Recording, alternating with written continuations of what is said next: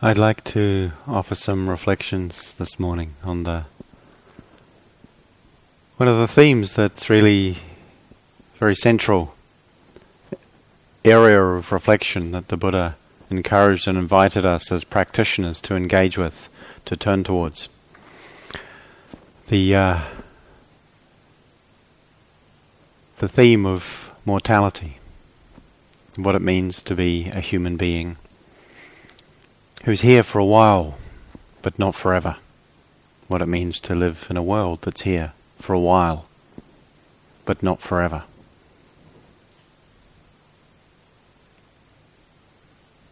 It's something that was primary in the Buddha's own inspiration and motivation for his journey and exploration.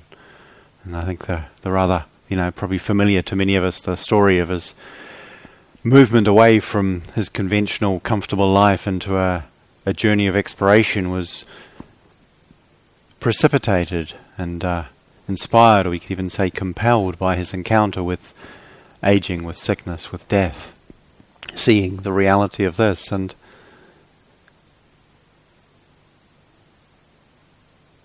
it's important and useful for us, I think, to turn our attention to this, even if it may be a familiar theme for us.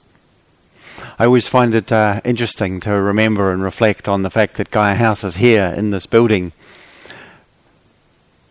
to a significant degree, perhaps because we have a different relationship in terms of Dharma practice. We have a different relationship to encountering the reality of death and mortality than perhaps many organizations, institutions within our culture. When Gaia House was looking to move to larger premises about, it was 1995, 96, and this place came on the market, several other organizations were interested in purchasing it. One was to make a sort of a holiday camp place for families, and the other was to make an old people's home. And one of the things the nuns here were really interested and keen to preserve was their graveyard, which is just out behind the meditation hall here, or the chapel as it then was. And for us it was like, great, we get to have our own graveyard, yes please. And for the old people's home and the family camp, it was like, oh, I don't know about that. They weren't so keen at all on having an active graveyard. And ultimately, it seems we were sold this place for less than what some other people could have paid. Partly, I think, because the continuity of a place of spiritual practice was important to nuns, but also, I think, because we were keen on the idea of having a graveyard, and the nuns of the order have as part of the deal that they can be buried there if they wish. And there's only been one burial since we bought it, but it still remains open for business, so to speak.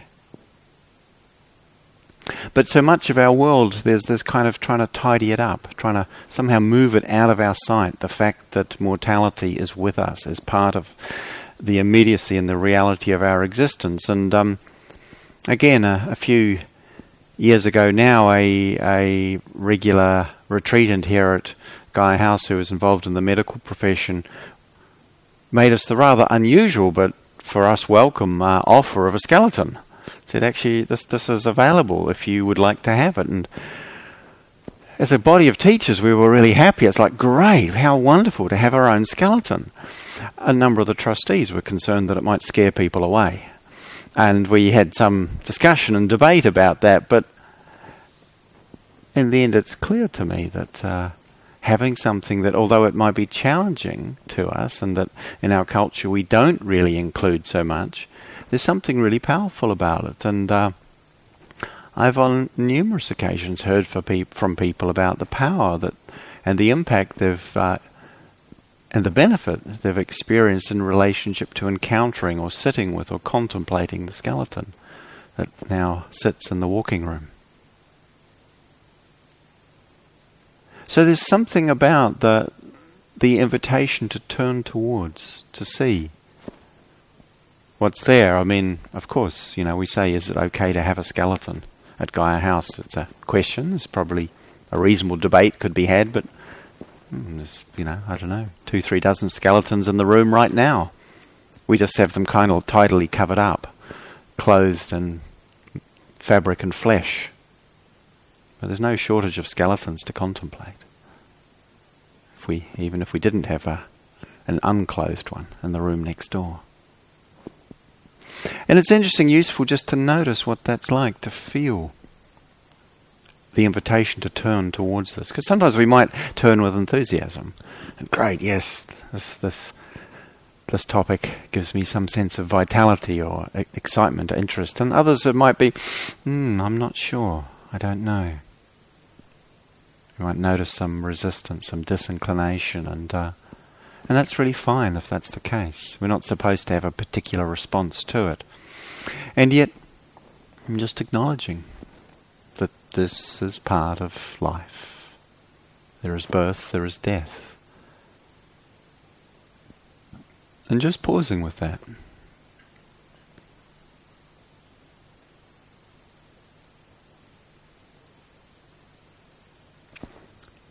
On quite a few occasions in my life, I've had the experience of someone I know in perfect good health and well-being, and suddenly hearing that just going for a walk, they died. Father of a young child. Just 2-3 years ago it happened. And it's happened several times in my life. And there's just the sense of someone I knew and I saw and I was in contact with, and then they're just gone. And no chance to say goodbye to their partner or their child. No chance for completion, just gone. Some unexpected event. Every day, people who expected to be here that day, people who were expected by others to be here on that day, this day, aren't here. Every day, it's like that. Just letting ourselves feel the vulnerability and the unpredictability that involves. And for some of us, it may be something we've been close to in recent times. And it's important to hold it with kindness if it's a place that feels raw or tender. Whether it's our own vulnerability or the vulnerability of those people or those things that we love and cherish in life. Because this human body, subject to aging, to illness, to accident. The soft human body. All life is soft. It's one of the characteristics of living things. They're soft. Even bony ones are kind of soft on the inside.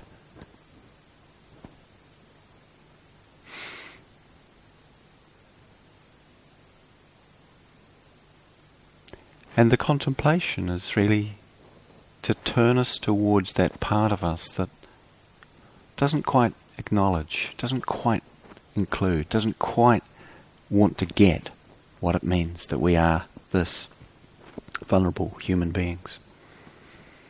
And a quite well-known story from the Indian spiritual classic, the Bhagavad Gita, the conversation between Arjuna and Krishna representing wisdom as the charioteer of Arjuna going into battle. And Arjuna asks him, with all your great wisdom and omniscience, Krishna, what's the greatest miracle you see in this vast universe? And Krishna responds, he says, the greatest miracle is that while beings see others dying all around them, they somehow believe it won't happen to themselves. And it's interesting, isn't it? Because we know no one's probably going to argue, oh no, I'm going to live forever. We're not going to argue with our mortality.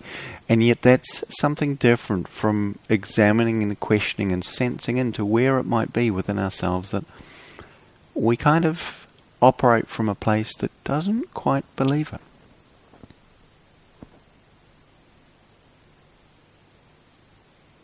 And so the invitation in the Buddha's teaching is to contemplate it, to reflect, and in the time of the Buddha, in the area where he lived, dead bodies were just left in charnel grounds to rot, and the invitation was to go and look at a body, spend some time with it, newly dead, newly died, and go, this body, my body will not escape this.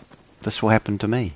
And look at it when it was rotting and putrid and smelly, and this will happen to my body. This body will not escape this.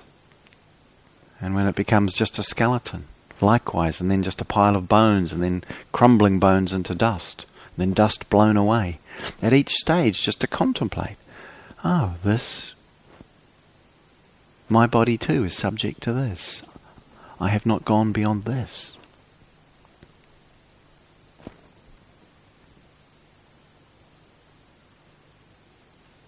It's a powerful thing for us to turn towards. It's not always an easy thing. But I think it informs what we're doing in an incredibly helpful way.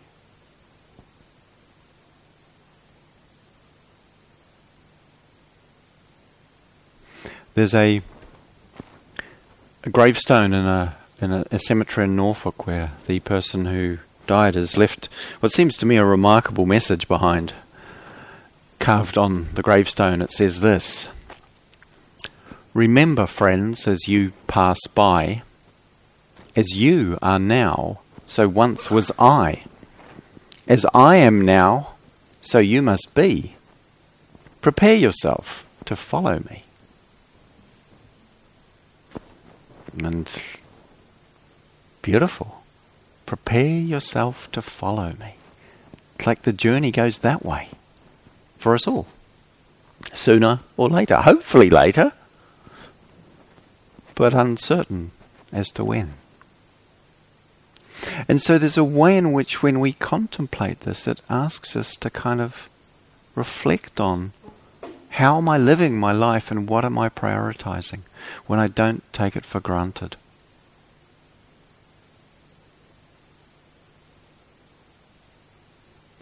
And actually it's not something gloomy. I don't find it gloomy or depressing or macabre or sort of heavy in any way. To actually turn towards it, there's a kind of a quickening, there's a kind of a vitalizing, I find a sense of excitement and brightening that comes from this. Equally as, of course, there may be at times a heaviness of heart, a sorrow, a sadness, depending on what we turn towards. But one of the aspects is that we can feel a sense of urgency and feel the preciousness of this existence, this life, that we have this opportunity of life to develop, to grow, to learn, to deepen, to practice the Dharma. And to see what's really important for us, what we really want to emphasize. Acknowledging our mortality gives us perspective on what really matters. There's a beautiful phrase from Don Juan, the teacher of Carlos Castaneda, recorded in a series of books written in the 70s and 80s. The Teachings of Don Juan was the first, and he talks about the way that, in a very beautiful way, the sense that when we turn towards death, when we acknowledge death, it kind of gives us really good advice for how to live our life. And there's just a particular phrase that I really find powerful. To turn to death, to ask death's advice, is to drop the cursed pettiness that belongs to men and women who live their lives as if death will never tap them. That sense of the pettiness, so much of what we get caught up and embroiled with. Petty can sound a little pejorative, and maybe that's not quite the right, or maybe that's how he meant it, but I think understanding that we have to make choices about what we give our life and our energy to. And it's so easy to be drawn into giving so much of our life and our energy, and this remarkable, mysterious and precious gift of existence being given towards things which, in the end, if we ask ourselves, we know this is not what's most important.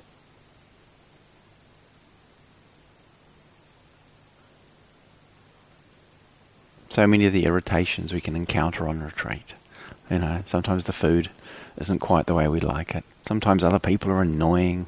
They make noises when they shouldn't. They come late or do things. Or, you know, the organisation tends to do business when it's supposed to be silent here. All sorts of things go on. And in some ways they're kind of irrelevant. They're really not that important. Our own particular reactivities and aspects of ourselves we might be a bit tired of or frustrated with, want to sort out. Sure, that's okay. But not to make too much of it. In the light of our mortality, that maybe isn't what's most important.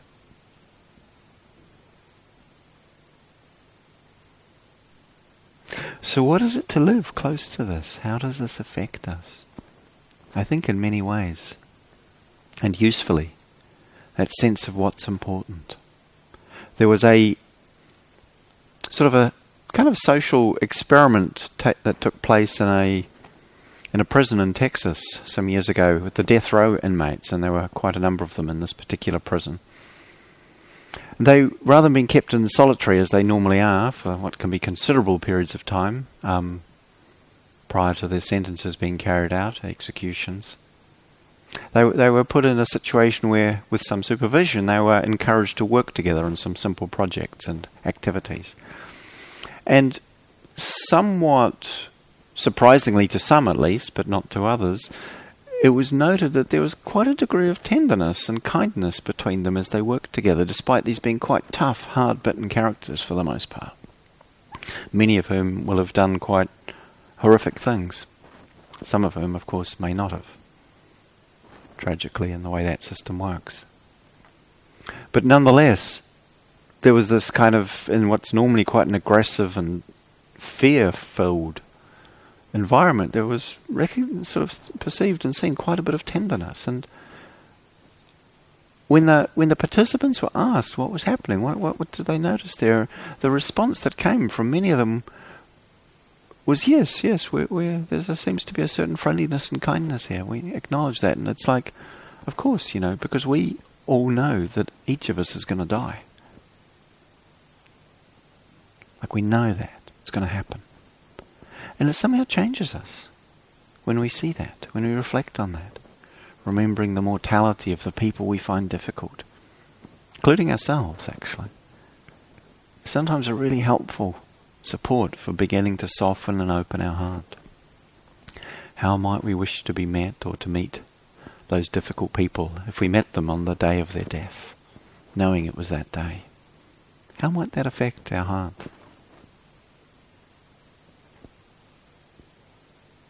The Buddha once observed seeing some of his followers getting involved in arguments in which it seems like it got quite nasty sometimes. The texts describe the stabbing of each other with verbal daggers. You know, we sometimes have this idea of, you know, Buddhists being nice, and it doesn't sound like they always were, and certainly they aren't always. But that sense of quite aggressive or angry interactions, and the Buddha responded once saying, knowing you will all die, how can you quarrel like this? Doesn't mean we don't have disagreements, but that kind of bitter or hateful, aggressive energy that comes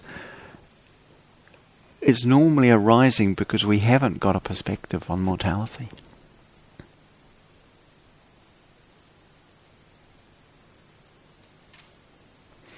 And it speaks also to the possibility and the need and the call for generosity, to share our lives, understanding we don't get to keep what we have. You know, in the Prophet, Khalil Gibran speaks of this. He says, all that you have will be taken. Give now, so that the season of generosity will be yours and not your inheritors. Not your inheritors. So that one actually has the season of generosity in one's own life. So much the sort of the hoarding of keeping of things that, you know, it's become an obsession and a disease in our culture. People having to, you know, hire extra spaces and more to keep all the stuff they have. We have. Filling up our spaces, feeling crowded by it. Happens to me too. And sometimes just, actually, give it away. Move it on. Share it, if we can. It makes sense to do this. And that ending of complacency, contemplating death, has the effect of ending complacency about our life. Even in a retreat after, 10, 12 days, kind of, for many of us, it will be getting a little more comfortable than it was at the beginning. And, we might come with a deep aspiration for awakening, for deepening, for profound discovery. And then after the challenges and the ups and downs, and we kind of settle in and things are more smooth, it's kind of, actually, I wouldn't mind just having some more nice meditations. They'll be all right by me. I'll take that. So easily we can lose the fire and the edge of our aspiration.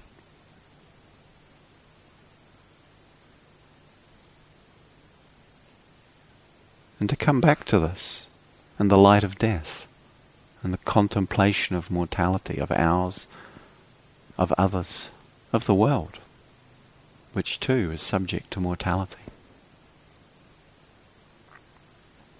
I had a very powerful experience of this when I was a young man, and the closest friend I had during school, his family had been a refuge for me when I was in my teens, and my own family had kind of disintegrated and didn't have anywhere to go, and they let me come and stay at their place.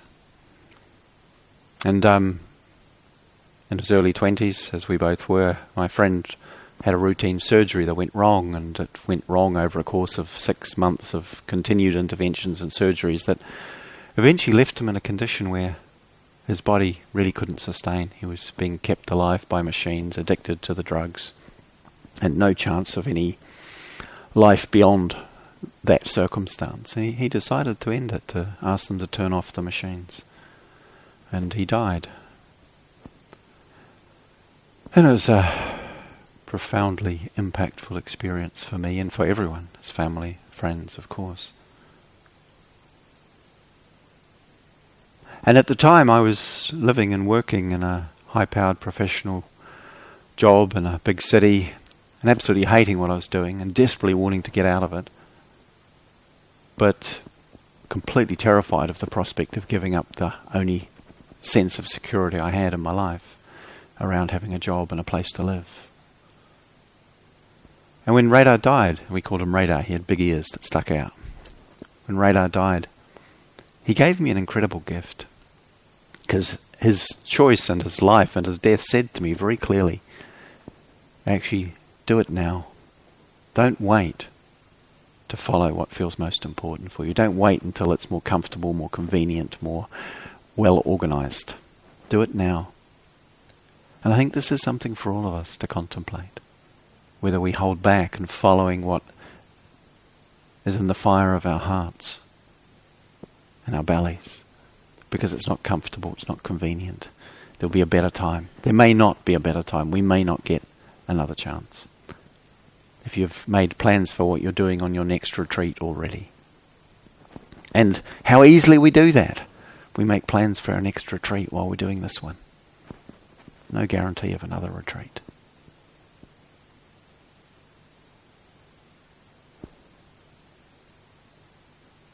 And so what would you do if this was the last day of your life? How might we live? I'm hoping it won't be. But I remember when a friend and a fellow teacher, Shada, was here teaching a retreat. I think it might have been actually in a November retreat, but I can't remember, many years ago. And she talked about that particular question, and one of the staff at Gaia House who was living here but whose teenage daughters were in Australia actually just thought, oh, I'm going back to Australia. I'm not trying to encourage you to leave the retreat and go and do something else. But that sense of, sometimes we realise, oh, I need to do something in my life.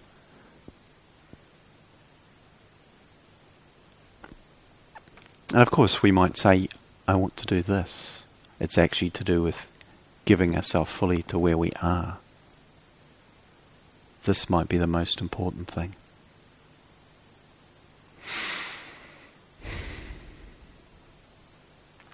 We might also contemplate in this context and reflecting in this theme. The way we tend to prioritize, and I know at times, that sense of what it is, the pressure we're under to make a living. We have to make a living, don't we? It's so many things turn around that when we make choices with our life. I have to make a living. It's true, we do. But what would it be to make a dying, to make our, not just make our living, but make our dying in the same way? To see that sense of to live well. To make our living is to enable ourselves to live well. To make our dying is to enable ourselves to die well.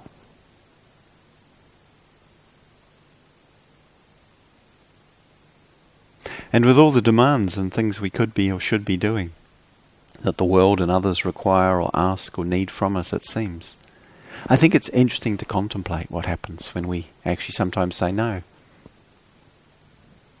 Because one day the world's going to have to get on without us. One day. Unknown exactly when. And there's something kind of useful about giving the world some practice on that. You know, the world can be kind of worried about the fact that one day we're not going to be there to make everything happen that only happens because we're here. And if we kind of just step out of that sometimes, it kind of gives the world a chance to realize that it'll cope. The world's a lot more relaxed when we as individuals can not feel that we have to carry it. And what that means is that when we actually can make choices to say this is what's important to me, that sometimes involve disappointing another.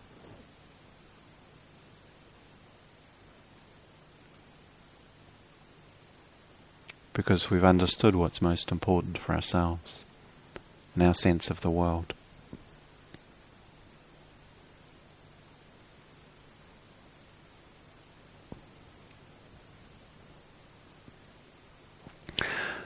So one of the foundations for making our dying, of course, is ethics, a sense of actually care for life. And, interesting, the first precept, to refrain from taking life.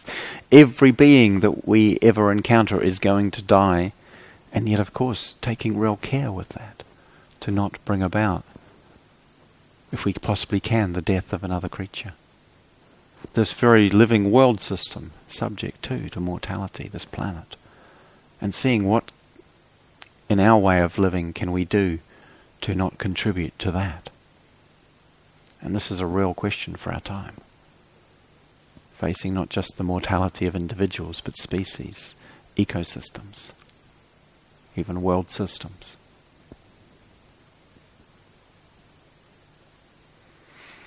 When we do what we can in that regard, one of the fruit of this is what the Buddha talks about as the state of non-regret. Doesn't mean we don't have remorse and sadness for things that we might regard as mistakes, or things that have happened that we feel sorry with regard to and sad, but a sense of integrity around having done the best we could with our life to refrain from causing harm and to, so far as possible, contribute to the well-being of others, of the world, of ourselves too, being part of that world. There's a kind of a peace of heart and mind that comes from this, and that I think is very much supported, again, by holding our choices and our actions in the light of our mortality. I think it helps with a certain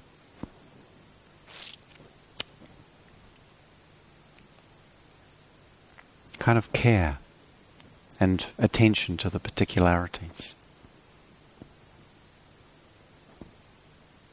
And there's also an invitation of completion when we contemplate our death and the uncertainty as to when it will come to us.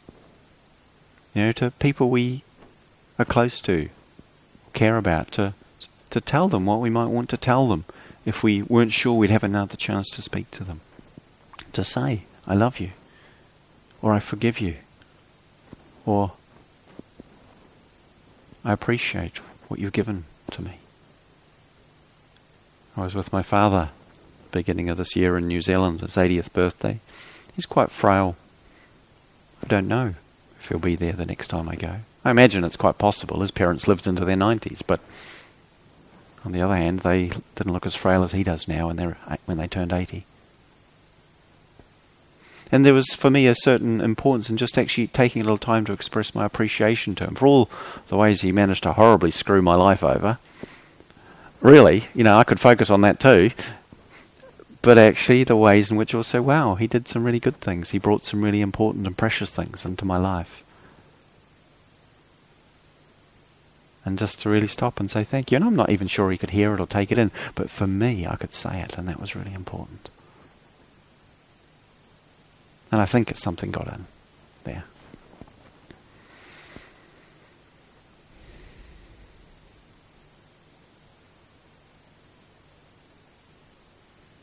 For many years, Catherine, my wife, and I, when we would go in different directions, as we often did, sort of teaching retreats most often in different places, we would just take a moment to pause and just say, I hope I see you again. With no particular expectation that we wouldn't see each other again, because mostly the plan was to come home. But just taking a moment to feel that sense of that, but we don't quite know for sure. I hope I see you again. And something stays alive in a relationship when we might include that, not just a relationship as a marriage partnership, intimate and committed, but even just with friends, we just, I hope I see you again. Not just see you again, but actually, I hope I see you again. For me, I find that very powerful, very touching.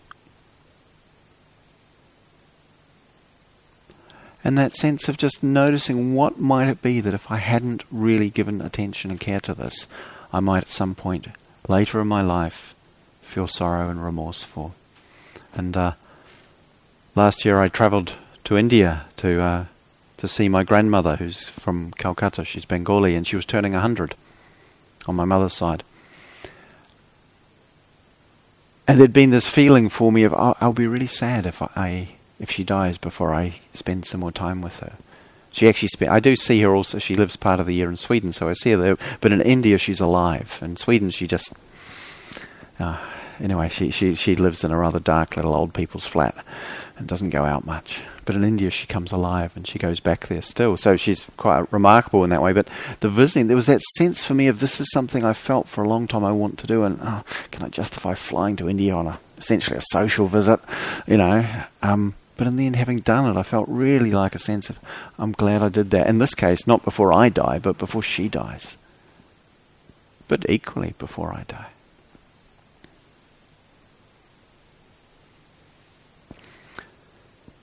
In his book, A Year to Live, Stephen Levine, a Dharma teacher, he made the remarkable observation at the end of this book, in which he's talking about a program where people live for a year as if they're going to die at the end of the year, and they do everything as if they absolutely are going to die at that point. I've not done that particular course, but I've talked to plenty of people who have and read the book, as I said, and I think a very powerful and beautiful journey for people, transformative in many, many ways. And one of the things he says at the end of the book, or maybe it's not at the end, at some point, but that he understood through this training and practice that he was engaged in, he said, in the end, love was the only rational act of a lifetime. I think it's a really beautiful, pithy truth being spoken. And we kind of sometimes, and I like it particularly because we sometimes think rationality and love are somehow opposed to each other. So often we think, rationality tells me, worry more about my sort of bank account. Perhaps love tells me to worry something more about something else. But that love was the only rational act of a lifetime. Anything that doesn't come from that does not make sense in the life of death, in the light of death.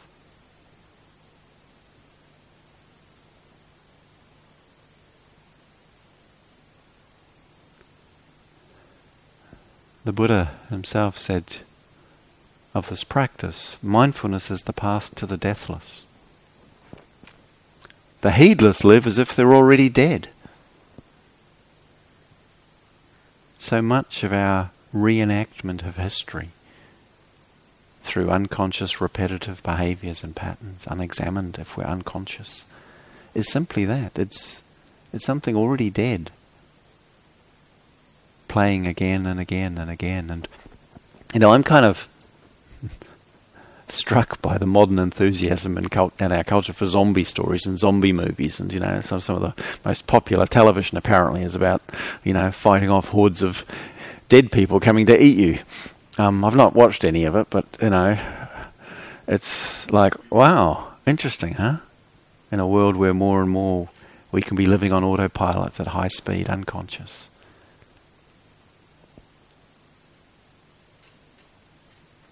There's a living death when we're simply repeating the past unconsciously, unexamined, unawake. And practice is coming out of that, waking up to it and coming out of that. To let life live and be free of that. In a way, the shadow and entanglement of the past. Which doesn't mean, of course, that the past doesn't have a place and that the effects of the past don't need to be attended to and cared for. Of course they do. But that one knows that this is actually part of the kindness and the love and the compassion expressed in the present to do so.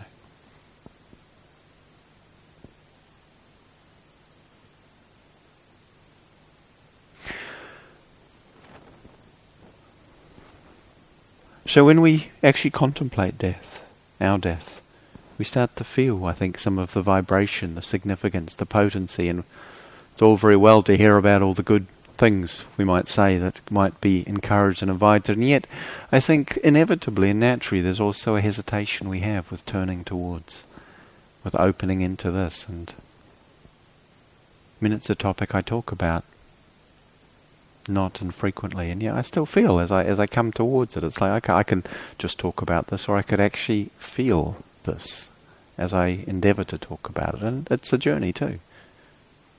It's not just, I'll do that. It's like, it's a journey. What is it to feel that? To actually come into contact with it. Because initially, of course, what we encounter is often some form of fear, and yet the fear is really about our thoughts, our ideas around death.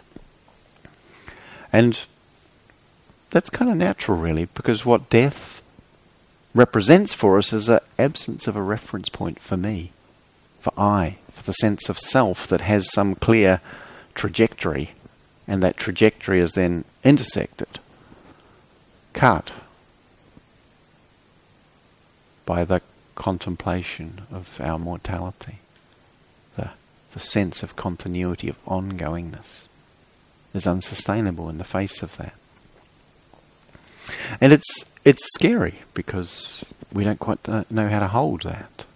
The whole sense of self doesn't know what to do in the face of that. And I think it's interesting to reflect that almost all, in fact I would say all fear, but it's not always possible to discern it, actually comes back one way or another to that fear of annihilation, the fear of death, the sense of what is ceasing. Many of the things that we're scared of them because they represent or reflect some experience from our early experience in which we were overwhelmed by the intensity of our inner response that we are unable to handle and hold, to the degree that actually the whole sense of awareness becomes overwhelmed. And it's like being annihilated for an infant when its system is overloaded and there's no support for discharge. Effectively, it's like death, with no perception of future, because our infant doesn't have that. And somehow this fear of annihilation, of death, that comes when we don't quite know what will be, leads to quite a strong urge to somehow want to put something there. The truth is that it's uncertain and inherently unsettling to contemplate this. What we might notice, of course, is beliefs and views and ideas that arise, The scientists who say, or the materialists, maybe not just scientists, who say, there's obviously nothing after death. The body dies and it's all over. And that seems to be a pretty popular view. But we don't know. And of course there might be the Buddhists and other religious folk who say, there's definitely something that happens. Life after death, rebirth, reincarnation, however we want to call it. Rebirth is the technical term used in the Buddhist teaching. And there's often sort of the accusation, that sounds like a bit of a consolation, to make yourself feel better. Well, it's only a consolation if you're mostly having a good time. Actually, if you're having a bad time, then the thought that it stops and it doesn't happen anymore, that's consolation. It's like, great, it gets to stop. Whew. But the truth is we don't know. We don't know. And the only thing we can really engage with here is that it's what is it for me to engage with the unknown.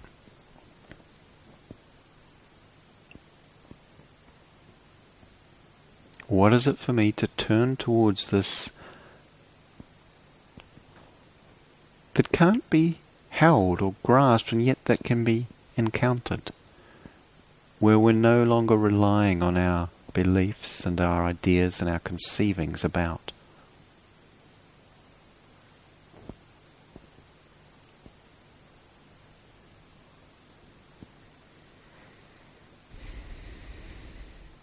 And it's not easy for us to do because it involves a sense of loss.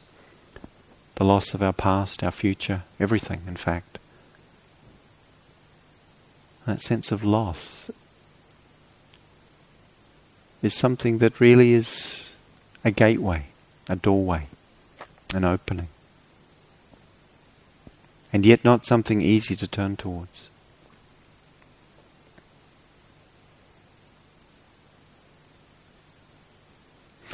There's a story recently of a young teenage boy. It was in the news in England, I think, a couple of years ago now, who got stuck on the train tracks, playing with his friends, or messing about probably, and he suddenly got stuck.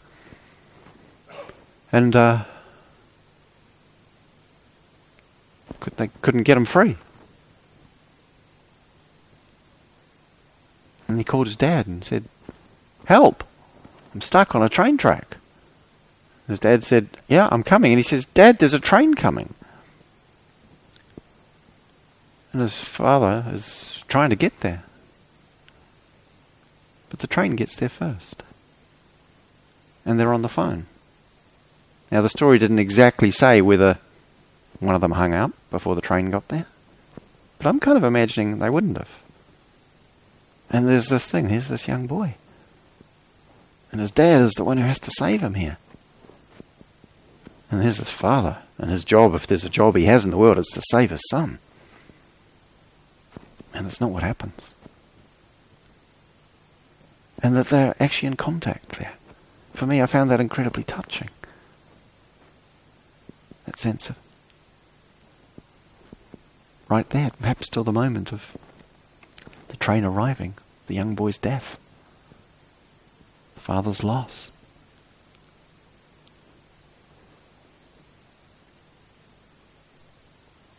And what is it for us to let ourselves feel and be touched by that? That part of why we can't easily go to this territory, part of why something in us holds back from it, and really understandably, of course, is because opening to the degree of grief and loss and the unknownness that would involve is perhaps beyond us. Certainly beyond us doing easily.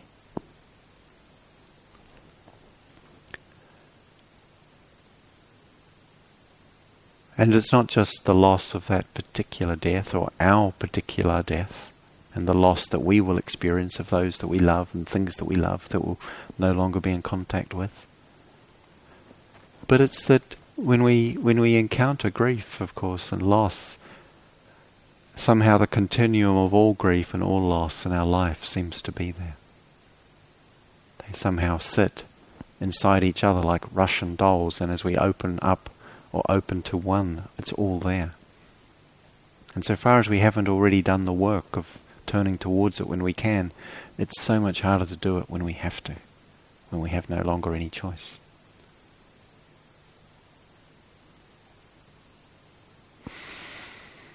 And it's also a gateway, and a profound gateway. Now, the Buddha suggested contemplating our mortality was not something to be done every day, or even every mealtime, but perhaps with every breath.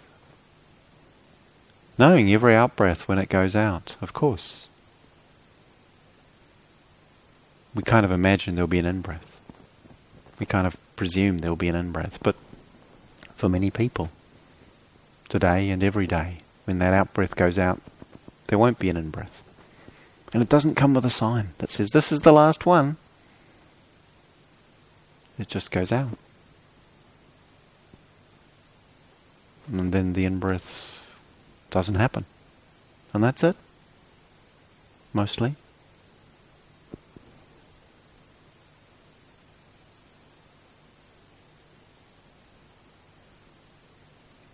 To turn towards this imminence, potential imminence of loss that is beyond what we can really conceive.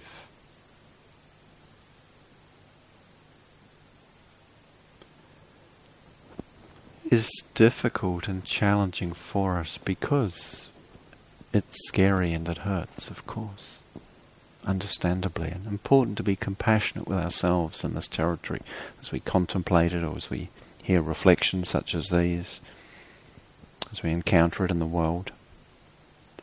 But there's also a way in which it brings us into contact with the deeper loss, which is the loss in the depths of our heart, our being,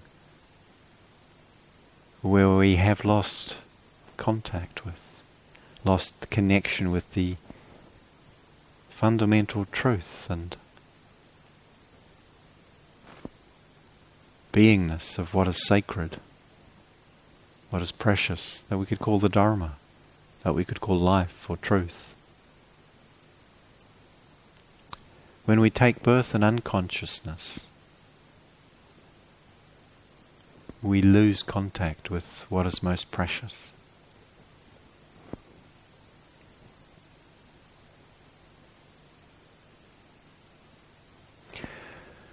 When we allow ourselves to die in the moment,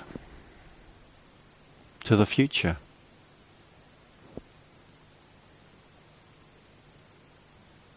into the wakefulness of our immediacy,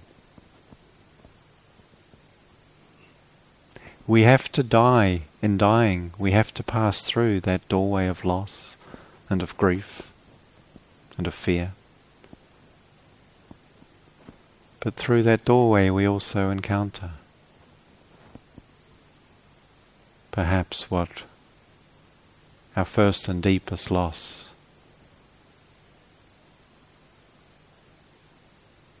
centers around.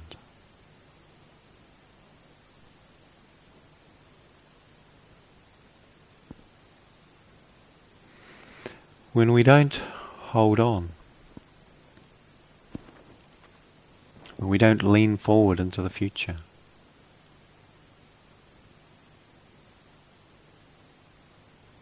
we make ourselves vulnerable to and available for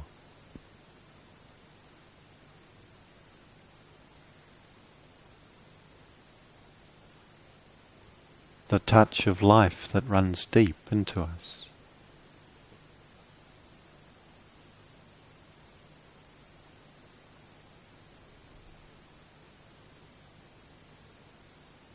And what the Buddha spoke of as the deathless.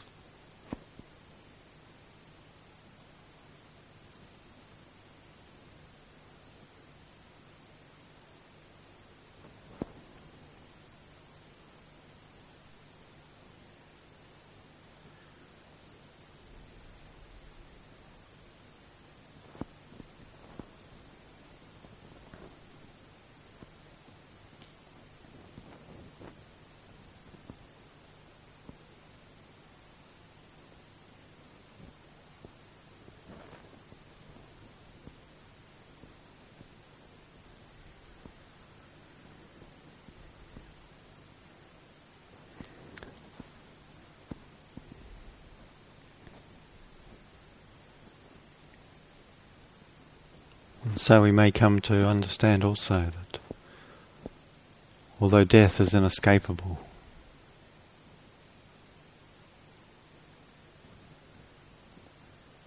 what is most true does not die.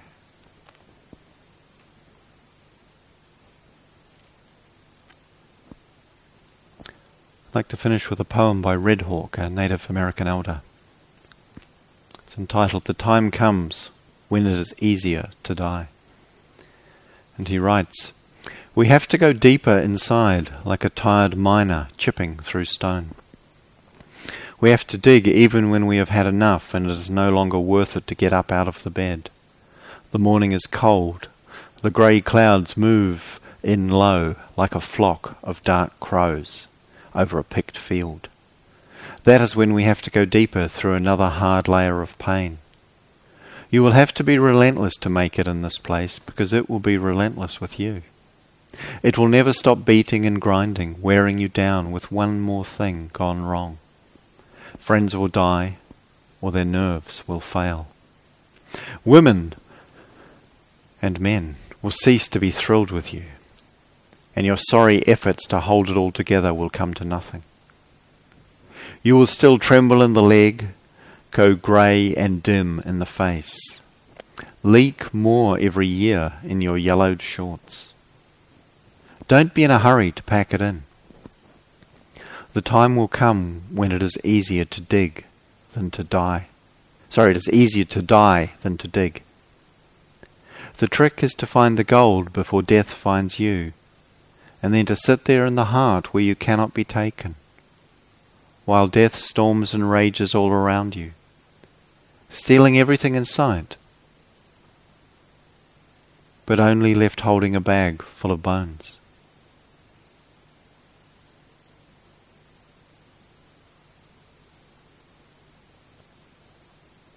The time will come when it is easier to die than to dig.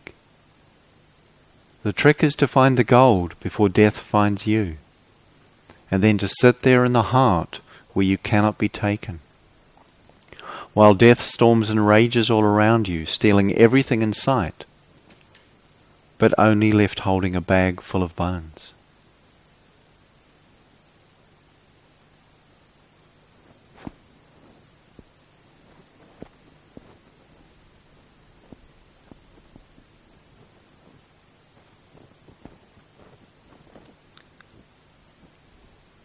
So let's just sit quietly for a couple of moments together.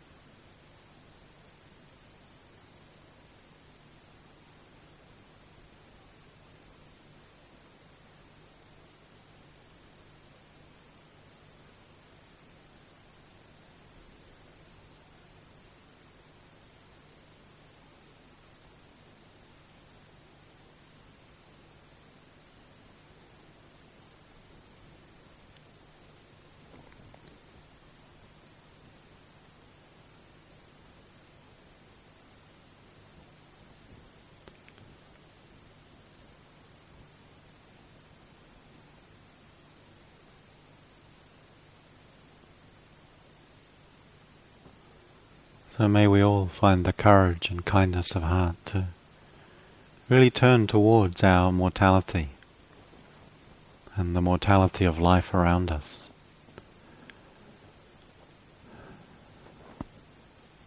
To open our hearts to inspire our practice and to remind us the Buddha's teachings, pointing us to the realization of freedom and the deathless, for our own well-being, for the welfare of all beings, for the well-being of all that lives.